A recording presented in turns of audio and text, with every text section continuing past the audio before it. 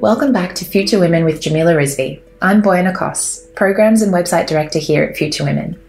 In this episode, Jamila talks about the impact of taking time off work to have children. Unfortunately, taking maternity leave is still a major factor in the gender pay gap, lower superannuation levels for women, and the loss of opportunities for promotion. We know that when women return from leave, they're also more likely to work part-time or even casually. Add on to that the fact that having a baby is a huge identity shift, with 1 in 5 Australian women experiencing perinatal depression or anxiety. Last year, we launched Jobs Academy to help women who have struggled to find work or balance work with caring responsibilities during the pandemic. 140 Jobs Academy members have joined the Future Women community for free. They'll take part in mentoring and training, and they'll have our support in finding employment. Jobs Academy is a new initiative of Future Women, delivered with the support of the Department of Prime Minister and Cabinet's Office for Women and in collaboration with Gidget Foundation Australia. If you're pregnant or a new mother or father and you find the themes in this episode challenging, we strongly suggest that you visit the wonderful team at Gidget Foundation Australia. Their website has fantastic resources that you can access if you're in need of support.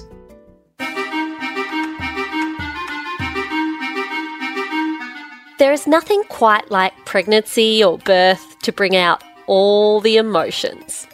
You might be elated, concerned, upset, excited, but regardless of what else comes, there is always at least just a tinge of fear.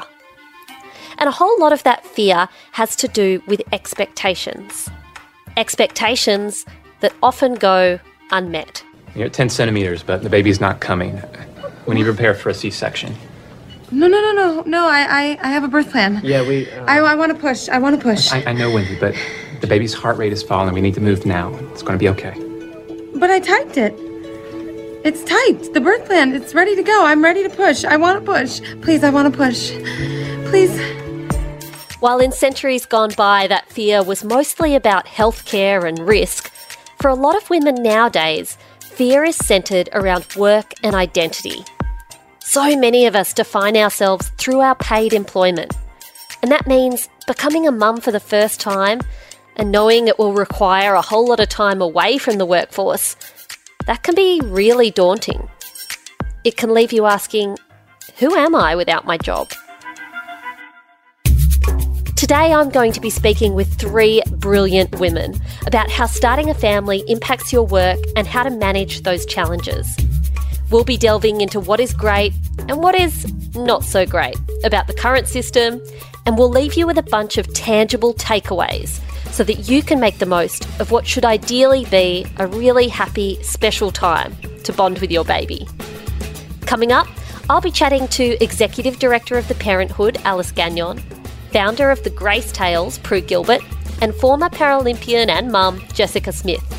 My name's Jamila Rizvi, and this episode is Baby Hold On, we're going on leave. More women have the opportunity to drive change. If someone says, I'm not a feminist, I ask, what is your problem? We must do better. So I want all the girls watching here and now to know that a new day is on the horizon. My anxiety around taking time off work to have a baby is probably what stopped me from having one.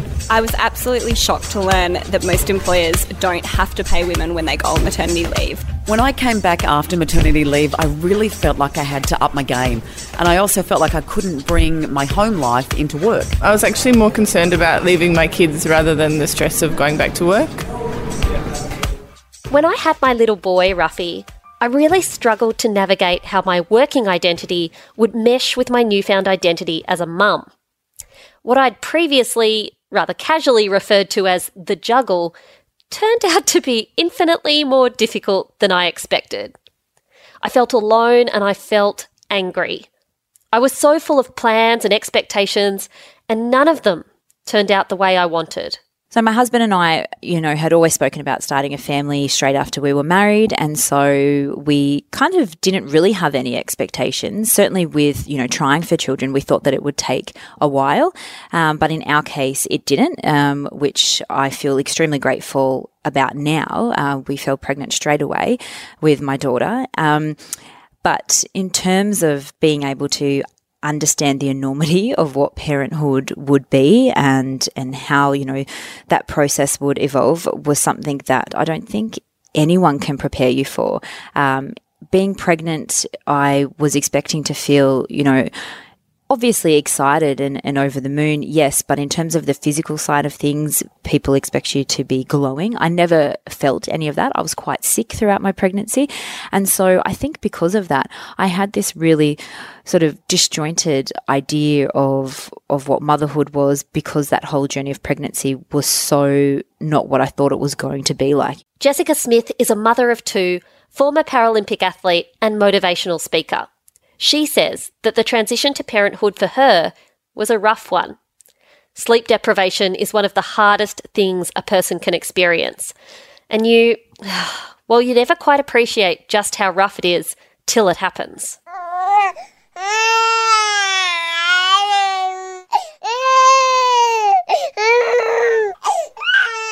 In those early weeks of maternity leave, Jessica says she felt quite separate from the rest of the world, including her work. She felt like she was on the outside looking in, no longer connected to or a part of her community. I wasn't really sure how that would look in terms of being able to work and also be a parent, but I don't think I was prepared for just how difficult it would be in terms of the pressures from society, the pressures from family members to either work or not to work. I completely lost my sense of who I was, because I felt that by being a mother, I was in some silly way obsolete from the real world, and it was devastating for me. And so I was trying to latch on to whatever I could in terms of work, little speaking gigs here and there, trying to write articles so that I felt as though I was still within society, even though I was. But the fact that I felt that because I was a mother and therefore not working in those early days, that, who was I? And I feel sad that I allowed myself to think that being a mother wasn't enough. Jessica's experience isn't unusual. Alice Gagnon is Executive Director of the Parenthood, who lobby for a better deal for parents.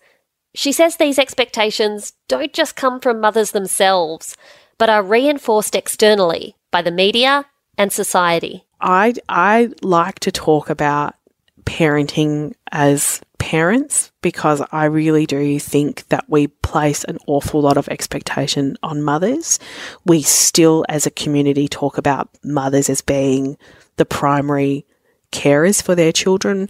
When we talk about mums and dads, we kind of, even when we say mums and dads, we really mean mums. And you'll see this in newspaper reports and television reporting. When a kid goes off the rail, we blame the mum for, whatever decision she's made at some point in her child's life. It's like she has somehow, done the wrong thing, when in reality it probably didn't matter what choice she had made. We would have said that regardless. Yeah, lots of the time mums can't win. Many mums, myself included, experience a disconnect and a strange lack of value when they go from being working people to a long period of leave. Prue Gilbert is CEO of the Grace Papers, and she specialises in advising women and companies on how to stay connected and engaged during a period of leave. Prue says that this loss of identity can go hand in hand with a lack of confidence, and it affects women detrimentally when they do choose to return to work. The first thing I would say is understanding what the cause of your lack of confidence is. And same for organisations, is to understand that. Is it bias? Is it an experience of discrimination? Is it that you just haven't stayed connected? Is it a little bit of imposter syndrome when you look back at your career and you think, oh my gosh, who that was that person? So figure out exactly what is the cause of your lack of confidence, because the concept of a lack of confidence gets thrown around as the reason for women not stepping up, not, moving into leadership more, when we tend to find that it stems from a couple of things. One being an experience of discrimination or strong form of bias towards an individual. And when that happens, you need to be able to unpack it and figure it out and call it out. The second is actually not knowing and having some clarity around what you want when you go back, and not knowing if it is something that can be achieved, and often not even having a role model who you can look to think, it's been done before. So again, coming back to that, that professional vision is a really great way to rebuild your confidence. Thinking about the bias and discrimination that you've experienced, have a chat to someone about it. We find, through our coaches, we can really help people to overcome their experience of bias and discrimination, which does affect our dignity. There's a reason why discrimination is illegal, and it is because of the negative impact on our dignity, on our humanity, and that experience of being treated less than who we are that can cause the confidence gap. So don't discount it, figure out what's causing it and start to address it. Prue says that a lot of the negative experience women have when they move in and out of the workforce around kids comes from bias and discrimination. She's experienced it herself firsthand. There was this assumption, and it happened, like I heard it from my CEO, who said to me, I was in an acting role initially when I joined the organisation on a maternity leave contract. And, my boss said to me, let's get this sorted and make you permanent. And I'd only been in that role for 4 months of a 12-month maternity leave contract, because it's her second child and they never come back after 2.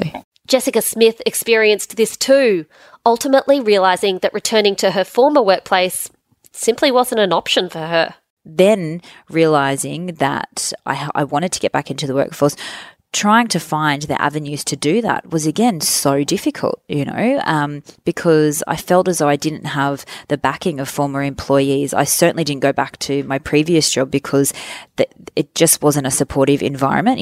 There wasn't the option to do part-time or to do less hours, and I felt so much again, I keep using the word pressure and stress, because it just wasn't set up to support me and the goals and the dreams that I had. And so I had to make the decision to try and work for myself and to try and do things that were going to benefit the family unit by working hours that suited me. But it wasn't easy. There's a myth, Prue Gilbert says, that women stop caring about their careers after they have kids, that their focus shifts. As a result, there is this unconscious bias that exists in organisations. A bias that says women are worthless after they have children.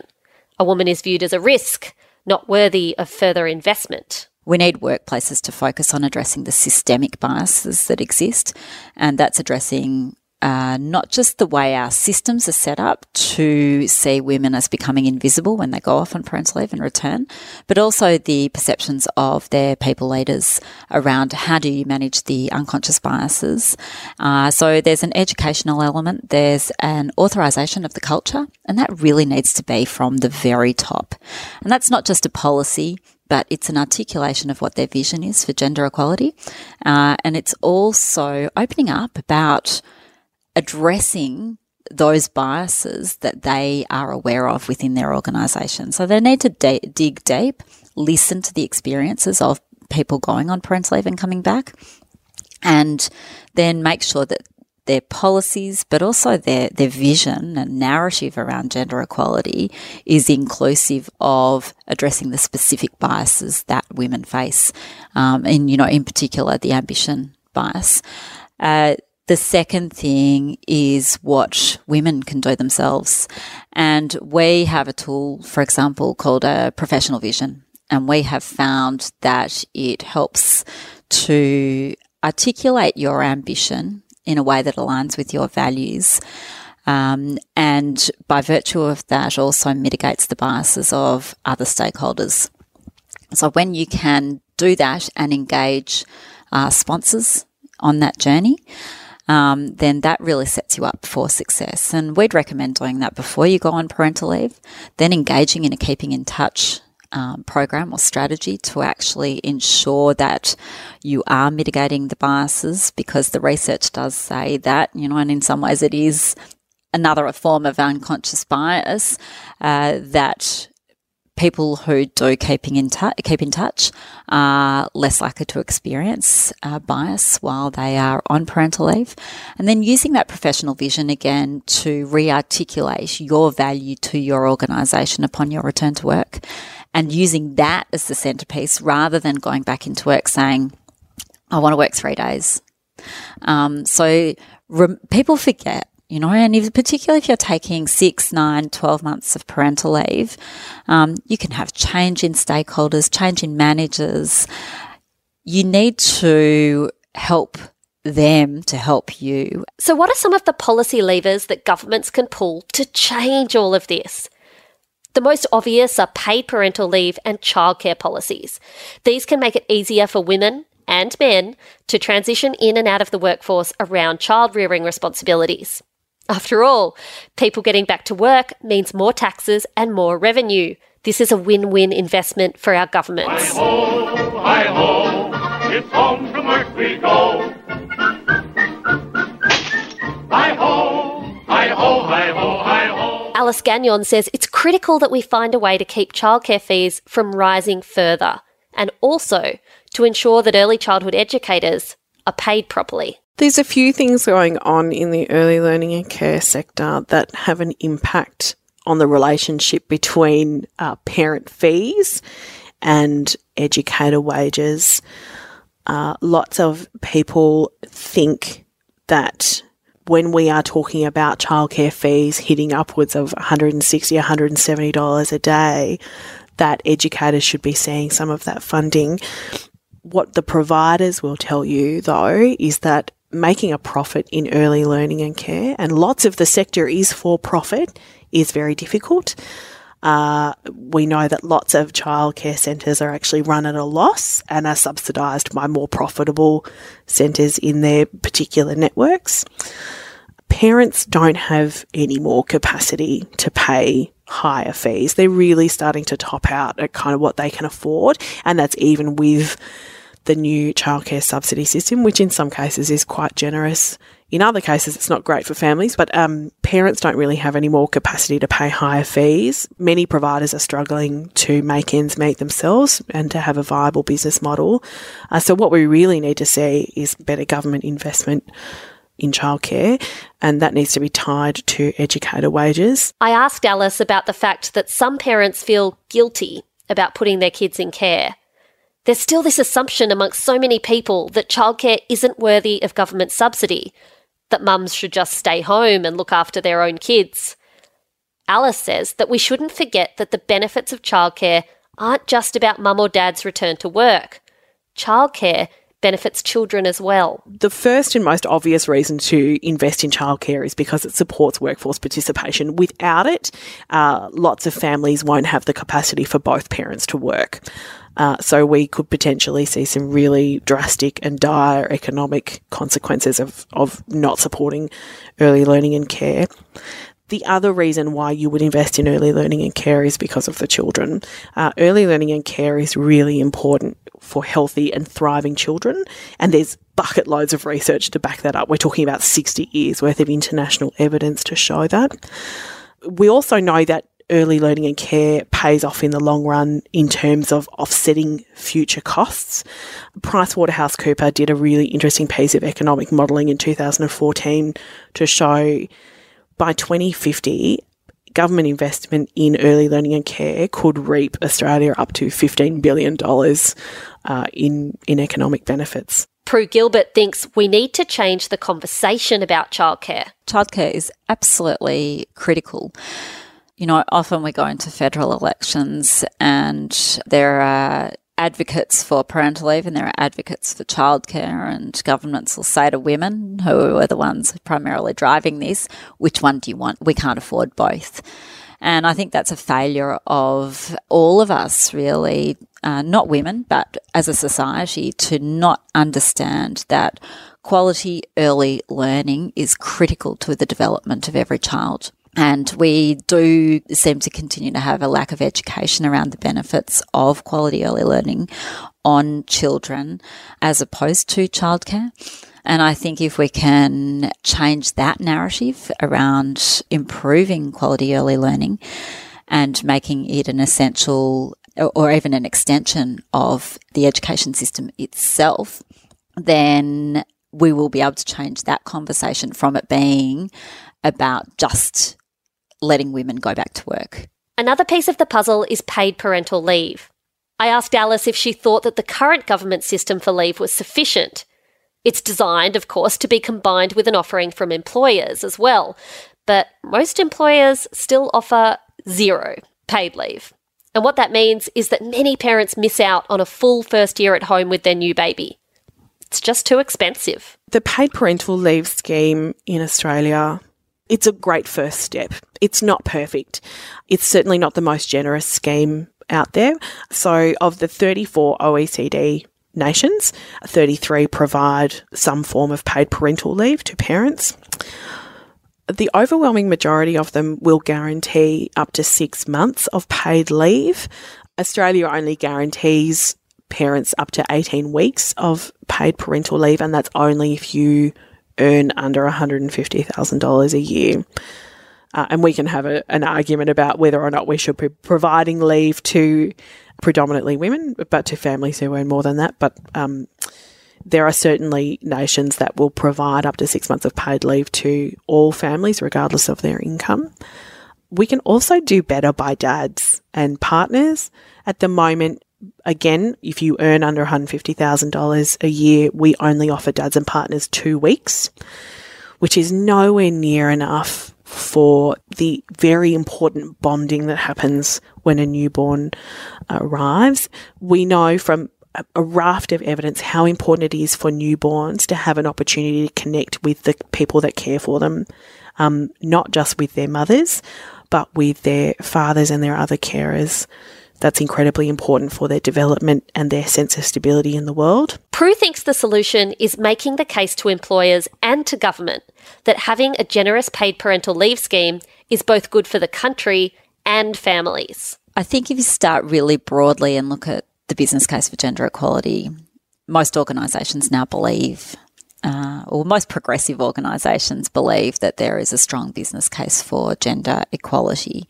And core to that is ensuring that you can access the best possible talent for your organisation.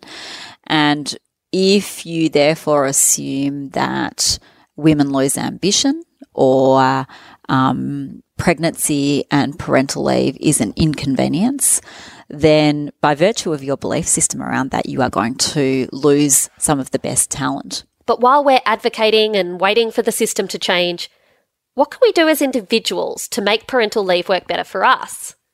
How do we stay connected and engaged with work? How do we speak to our employers honestly and openly about our plans for the future?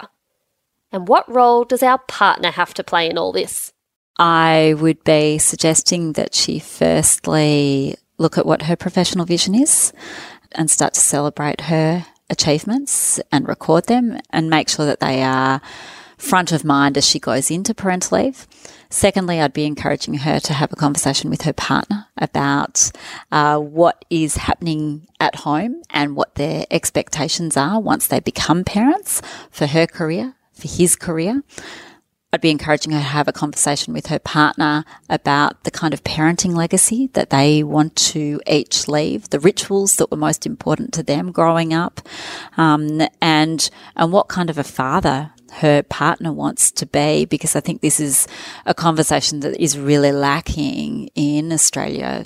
We are still stuck with a male breadwinner stereotype, and unless we dismantle that, we will continue to struggle to drive gender equality at that particular point. I'd be encouraging her from the workplace perspective to share her professional vision with her people leader, to create a keeping in touch plan, to make sure that she's got some sponsors in place who are ensuring that she is not invisible while she is on parental leave, and to make sure that whoever is coming in to do her role while she is on parental leave, she has had a conversation with them so that she knows, they know that this is a parental leave contract or role, and that she is not only handing over that role to them and the work to them in a way that she sees works best, but she's also asking them to return that role to her in a certain way when she returns to work from parental leave. Jessica Smith says that the one thing she would change is her own expectations. If she could, she would go back in time and she'd cut herself just a little bit of slack. I look back at my pregnancy and, the early days with my daughter and I don't have any regrets. I don't wish I had done things differently. I'm glad I've been able to learn from those experiences. I certainly wish I had been a lot easier on myself because, I would tell myself daily that, I wasn't doing enough. I wasn't doing what I was doing right, and feeling as though I didn't have an outlet. I didn't have friends that I could talk to about that.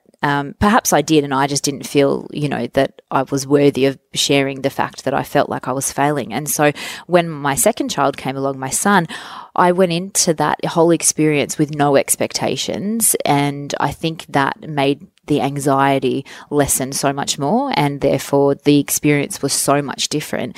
But yeah, I think so many mothers feel the pressure to live up to societal expectations when it comes to how you're supposed to be a mother, how you're supposed to be a parent. And it's just so different for each and every one of us that when, you're trying to live up to a certain ideal, when you don't, the shame and the guilt that accompanies that is suffocating, and certainly was in my experience. But I know now that it is a learning experience, and I, if I was to be fortunate to have any more children, that I would go into the next pregnancy with even less expectations, I think. Thank you so much for being with us today on the Future Women podcast. If you're pregnant or planning a family, then I really hope that this discussion was useful to you. If you'd like to continue the conversation, then you can do that in the Future Women community. You can also ask our friendly moderators to give you the links and details of the Grace Papers tools for writing your own professional vision, just like Prue talks about. You can also become part of lobby group The Parenthood by Googling The Parenthood and looking for the Australian website. Next week, we'll be discussing the all-important business of landing a new job, how to write a resume, how to nail a job interview, and perhaps most critically, we'll be giving you a long list of pitfalls to avoid. If you're enjoying the Future Women podcast, then please take the time to rate and review us on iTunes or wherever you get your pod. It helps other people to find out about us. And thanks to those of you who already have.